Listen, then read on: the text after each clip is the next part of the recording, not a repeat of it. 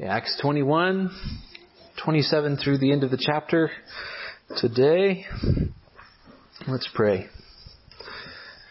Father, will your word illumine our hearts this morning, that the dimness that remains therein would be dispersed by the light of Christ. We thank you, though we are blind and foolish hypocrites by nature, and lost like the rest of mankind, that for nothing in us you have seen fit to open our eyes and soften our hearts to see the light of Christ. And Father, may we live as men in the light. In Christ's name we pray. Amen. Please stand for the reading of the word, Acts 21, 27 through 40.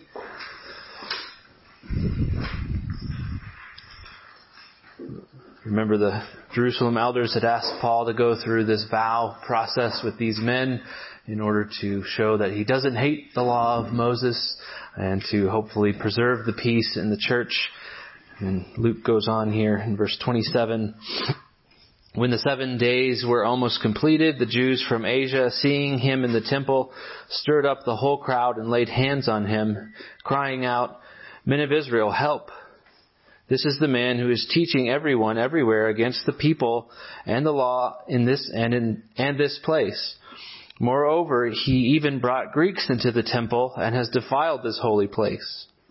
For they had previously seen Trophimus the Ephesian with him in the city, and they supposed that Paul had brought him into the temple. Then all the city was stirred up, and the people ran together. They seized Paul and dragged him out of the temple, and at once the gates were shut. And as they were seeking to kill him, word came to the tribune of the cohort that all Jerusalem was in confusion. He at once took soldiers and centurions and ran down to them. And when they saw the tribune and the soldiers, they stopped beating Paul. Then the tribune came up and arrested him and ordered him to be bound with 2 chains. He inquired who he was and what he had done. Some in the crowd were shouting one thing, some another.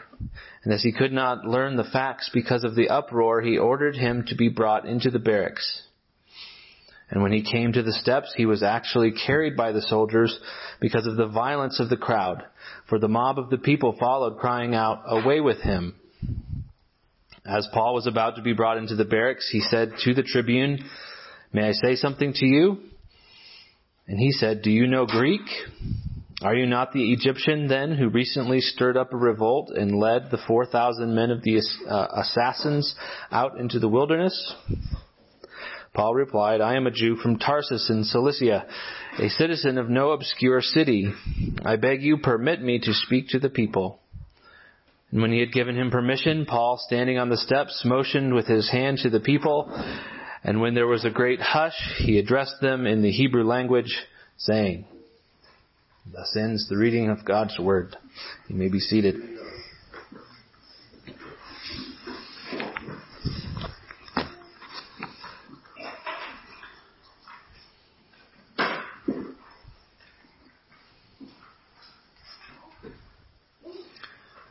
I've been reading the letters of John Newton, compiled in a book entitled The Letters of John Newton. And in a letter on spiritual blindness, he has this he imagines, what if there were a whole nation of blind people, like physically blind people, and there were just a few among them who could actually see? How would the blind people respond to those people? Newton supposes they might be treated as disturbers of the public peace. They may try to convince them through various means that they don't actually see. They might even cry out, Newton says, in an echo of what comes later here in 22:22, after Paul's speech, "Away with such fellows from the earth. It is not fit that they should live." But what if some of their eyes were actually opened suddenly?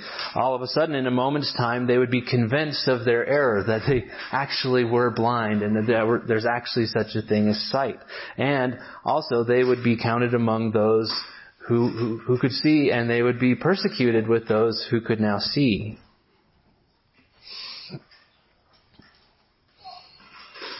Jesus tells us about this in John 15. If the world hates you, know that it has hated me before it hated you. If you were of the world would love you as its own. But because you are not of the world, but I chose you out of the world, therefore the world hates you. Remember the word that I said to you, a servant is not greater than his master. If they persecuted me, they will also persecute you. If they kept my word, they will also keep yours. But all these things they will do to you on account of my name, because they do not know him who sent me. So the world does not understand us because it has not been born again. It doesn't have spiritual sight. We see this is really what's happening to Paul in this story. And I just want to spend a few minutes looking at this story and then take a look at a few of the implications. So as Paul is completing the seventh day of purification, and that this time is coming to a close, the Jews, it says from Asia, which is probably means Ephesus, which is where Paul spent much time. That's in the province of Asia. And remember, this is at Pentecost, so Jews from all over the empire are coming to Jerusalem for Pentecost. So these people probably from Ephesus saw Paul, recognized him, and they really level two accusations against Paul after they sound the alarm. The first is just as James and the elders had said to Paul last time. And that is in verse 28, they say, this is the man who is teaching everyone everywhere against the people and the law and this place. Ironically, while he's fulfilling a Mosaic law, they're accusing him of not. And it's interesting here at this point, I asked the question, was the attempt by the Jerusalem elders a failure at this point due to the response of the people? And a lot of commentators suggest that in some sense it was, but I don't think so. I think this is what's to be expected. I think that the whole narrative is driving towards, as we've seen, Paul's arrest and his persecution. And really what the concern was of the elders was not what the Jews would do, the unbelieving Jews, but what the believers would do. And so their whole issue was, how do we preserve the peace of the church? But we're to expect persecution from the world. And so I don't think it was a failure. That's the first accusation is, of course, they're going to say he's breaking the law. He hates the law of Moses. He does not love the temple. The second, is that he brought Greeks into the temple, or Gentiles. The word Greeks is broadly used for Gentiles in verses 28 and 29, because this Trophimus was with Paul. And this is first of all, a serious accusation that they're making against him. And just by way of reminder, remember the Temple Mount. We have on the Temple Mount, the perimeter is the colonnade or Solomon's portico, the walls with all the columns, and it surrounds the Temple Mount, roughly, 3-4 football fields long. It's a large space. And then within that, there's the smaller actual temple, and then there's a wall there, the beautiful gate you enter, and then there's a first court, the court of women. Then you go farther, there's the court of men, or court of Israelites. Then a little farther is the court of the priests. Then you go into the sanctuary, and then the Holy of Holies. So there's this progressive limitation of who can go inside, and the Gentiles were only allowed in the outer perimeter, the court of the Gentiles. So to say that he brought Gentiles in means he brought them into the temple in some sense. Also, this will become more relevant a little bit later, but the portico that surrounds the Temple Mount, adjoined to that portico is the Fortress Antonia, this big fortress that has these big towers. They're about 100 feet tall, and they can look down into the Temple Mount. So this is a serious accusation. We're bringing Jews or Gentiles inside the temple. It's also a false accusation. They assumed because they'd seen Paul with Trophimus that he'd brought him into the temple, and he didn't. And then also this is a convenient accusation for them to make because they wanted Paul dead. As a peacekeeping measure, Rome allowed the Jews to exercise the death penalty against people who would defile the temple, even Roman citizens. They were allowed to execute the death penalty themselves. And this was not common, but they did allow it even in a pagan temple in the empire. Because temples could be a volatile place. That's why the Fortress Antonia is there looking down in the Temple Mount. And so they were allowed to execute people. And so this is convenient for them. Just an illustration of the volatility that could be on the Temple Mount. Just a short time before, during the Feast of Unleavened Bread, a soldier who was probably up on the either top of the portico or on the fortress, to quote Josephus, he thought it'd be funny to, quote, pull back his garment and turn his breech to the Jews. You can imagine the response to this problem. Josephus, he's known to exaggerate things, but he estimates 10,000 people were trampled to death in the ensuing riot. So this is a serious issue, and it could be a volatile place. In the court of the Gentiles, surrounding the inner court, there were these 4-foot stones with plaques on them, and archaeologists have found 2 of these plaques in Latin and in Greek, so that shows that this is probably from Roman authority. And it says, these plaques say, "No foreigner may enter within the barricade which surrounds the temple and enclosure. Anyone who is caught trespassing will bear personal responsibility for his ensuing death." This is something every redneck wants to post on his no trespassing signs. But it was a serious issue. So again, this is a convenient accusation to level against Paul, that he brought a Gentile in, and therefore they could exercise the death penalty themselves. And perhaps a bit of hyperbole, but the way that Luke is often known to have. In verse 30, he says, "Then all the city was stirred up and the people ran together," suggesting, again, an ensuing riot was about to take place. And so they dragged Paul out of the temple, probably out of the beautiful gate, into the court of the Gentiles, and in full view of the Fortress Antonia, where they could see what was going on. News of this reaches the tribune, the commander, and he takes several centurions and soldiers, so probably a large group of men to quell the uprising here, the crowd. And the tribune, it says in verse 33, came up and arrested him and ordered him to be bound with 2 chains.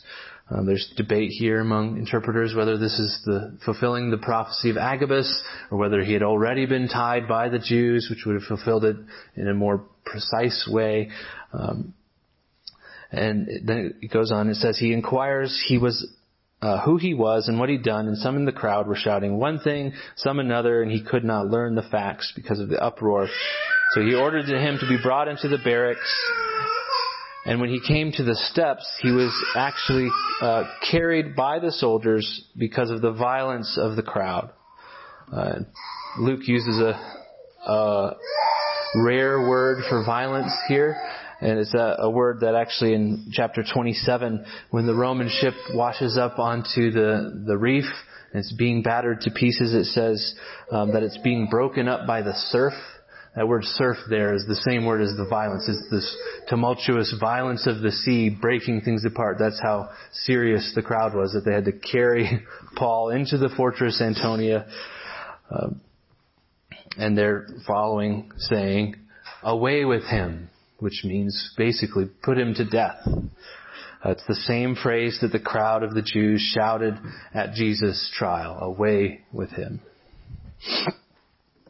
In verse 37, as he's being carried inside, he speaks to the tribune in Greek, the Greek language, and surprises the tribune. And we see the tribune's assumption about who Paul may have been in verse 38. "Are you not the Egyptian then who recently stirred up a revolt and led the 4,000 men of the assassins out into the wilderness?" Josephus recounts, he talks about this Egyptian. He's this false prophet leading, Josephus says 30,000 men, which again, this is Josephus, so maybe the 4,000 men is closer to accurate. Leads them out into the wilderness, and then he leads them from the wilderness up to the Mount of Olives to attack the city of Jerusalem. And he was rebuffed by the forces of Felix, and a lot of the men were either captured or killed, but the Egyptian himself got away. He ran away. So he thought, well, maybe this is this Egyptian guy. This word assassins is also, they're known as the Sicarii. And quite possibly, this is the very same group that Felix himself used to execute Jonathan the high priest. This was their MO. You remember from last time that they would hide these little curved daggers in their cloaks, literally cloak and dagger, and they would go into these crowds and they would murder people, and then they'd put it back, and then they'd cry out with the rest of the crowd and not get caught. And this was the MO of these assassins, these Sicarii, and there's a whole lot about them that it may have been just a broad term for sort of people who liked them, but in some sense these are the group of people that were with the Egyptian. And it's not like Egyptians would not have known Greek. Greek was the language of commerce in the Mediterranean world and the Roman world, and most people knew Greek. But they were apparently known to have quite distinct or notable accents. And Paul's Greek is probably more fluent and lacked the Egyptian accent. So that's probably what it means by, the surprise of the tribute. Paul responds, I am a citizen of Tarsus. Tarsus is a well-respected city, and actually Egyptians were probably held in lower esteem, but Tarsus is a free city, so one step below being a Roman colony. And so it's a very respected Roman city. He asks the tribune to speak to the crowd, and he, for whatever reason, grants Paul the access to the crowd. And he says he speaks from the steps, so that may be the steps from going up into Antonia, or it may have been actually on top of the portico, speaking to this large group of very angry Jews. And then sort of in the greatest cliffhanger, Archbishop Langton of Canterbury ever sprang on us. In verse 40 it says, and when he had given him permission, Paul, standing on the steps, motioned with his hand to the people, and when there was a great hush, he addressed them in the Hebrew language, saying, and then he proceeds to give them the speech in the next section. And this word Hebrew language, actually the word language here is dialectos, not glossa, which it was the Hebrew dialect, not the Hebrew language. It was probably Aramaic, which is what the crowd would have spoken. So at the first glance, this passage may seem a bit like just a simple recounting of historical facts from Luke.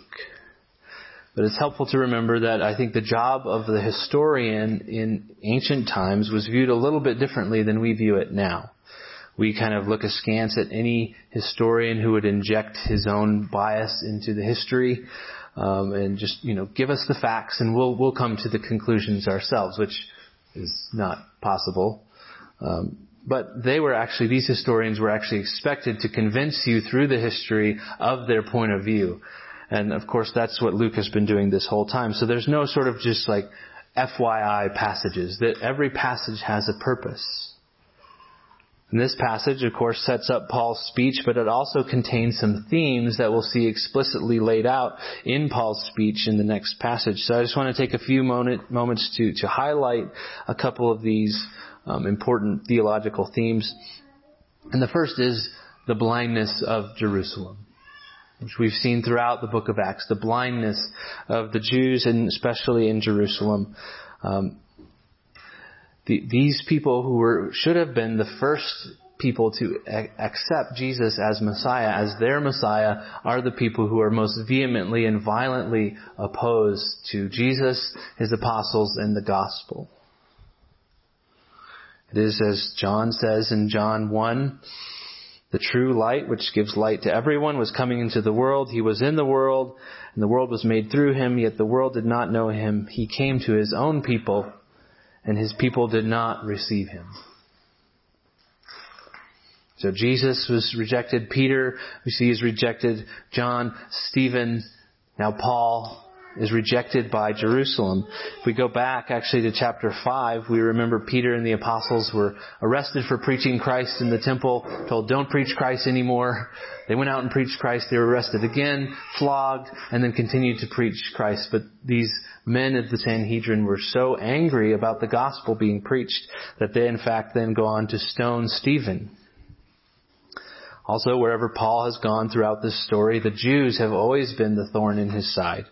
They're always rejecting the gospel. So if we go to Luke 20, you can turn there. Luke records a parable of Jesus that's relevant here.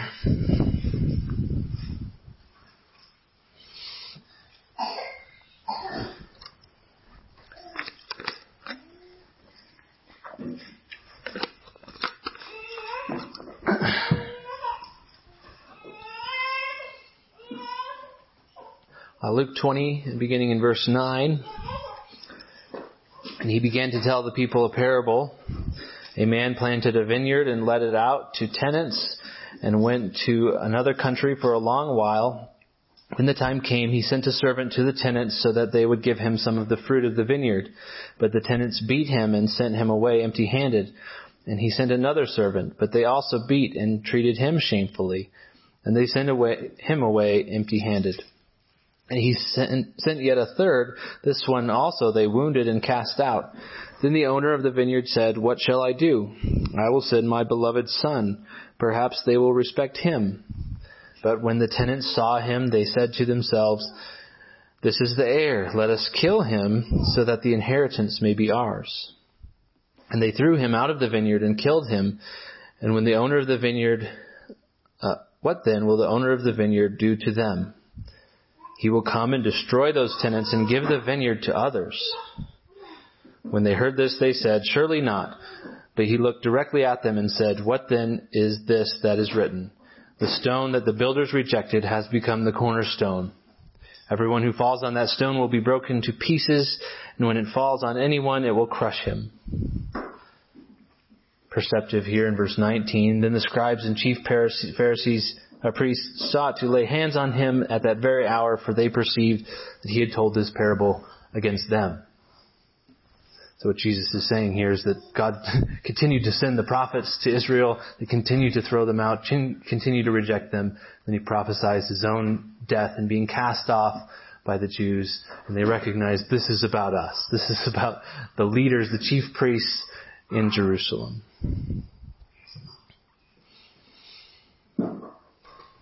This story in Acts is the last time that we encounter the temple in Acts. And we sort of see this bracketing of persistent violence and rejection of the gospel and its messengers. And as the story progresses here, Luke ends up leaving us with these Jerusalem Jews who are absolutely frothing with zealous hatred toward Paul and toward the gospel. So what's the point of this for Luke? Is he just sort of anti-Semitic? Is he just trying to paint them in a bad light?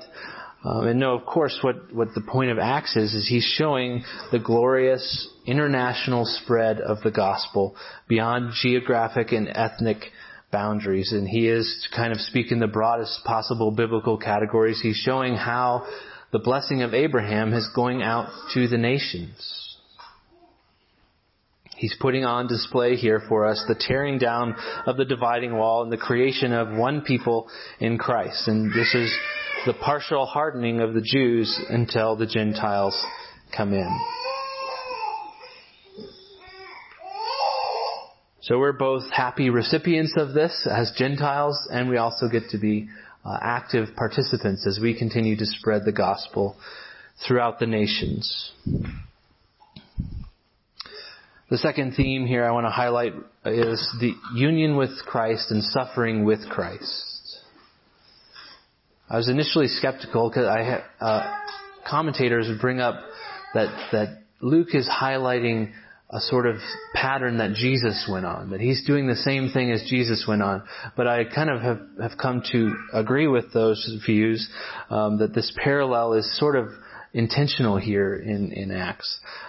They both, Jesus and Paul, express this sort of flinty resolve to go to Jerusalem despite knowing what's going to happen to them there. And then here in this passage, the echo is very strong. In Luke 23:18, at Jesus' trial, the crowd shouts out, "Away with this man and release to us Barabbas." And we have the very same thing here in verse 35. And we came to the steps. He was actually carried by the soldiers because of the violence of the crowd, for the mob of the people followed up, crying out, "Away with him." And then in 22:22, which is after Paul's speech, just a little bit later, it says, "Up to this word they listened to him. Then they raised their voices and said, 'Away with such a fellow from the earth, for he should not be allowed to live.'" So this pattern he's following in the footsteps of Christ for the sake of bringing the gospel to the Gentiles. And this is exactly how Paul describes his own ministry in Colossians 1. He says, "Now I rejoice in my sufferings for your sake, and in my flesh I am filling up what is lacking in Christ's afflictions for the sake of his body, that is the church, of which I became a minister according to the stewardship from God that was given to me for you, to make the word of God fully known, the mystery hidden for ages and generations, but now revealed to his saints. To them God chose to make known how great among the Gentiles are the riches of the glory of this mystery, which is Christ in you, the hope of glory." So here we see Paul, he's suffering, fulfilling up the afflictions of Christ. I think this whole story then brings us back around again to John Newton and his illustration of a handful of seeing people in the midst of a nation that cannot see. Because the world will tell us that we have one set of ideas among many competing but equally valid sets of ideas. But the Bible tells us that Jesus Christ is the light of the world. It is because eyes of foolishness and hearts that are darkened that men do not see the light. Again, from John 1, he says, "He came to his own, and his own people did not receive him. But to all who did receive him, who believed in his name, he gave the right to become children of God." And this is true and this is glorious, but we also should remember with humility that scales fall from our eyes because God is the one who grants sight. And that's what John says as he continues in verse 13, "Who were born not of blood, nor of the will of flesh, nor of the will of man, but of God." So we praise God this morning for open eyes and life in light of light. And may he grant us strength to stand as men with sight among blind men. Amen.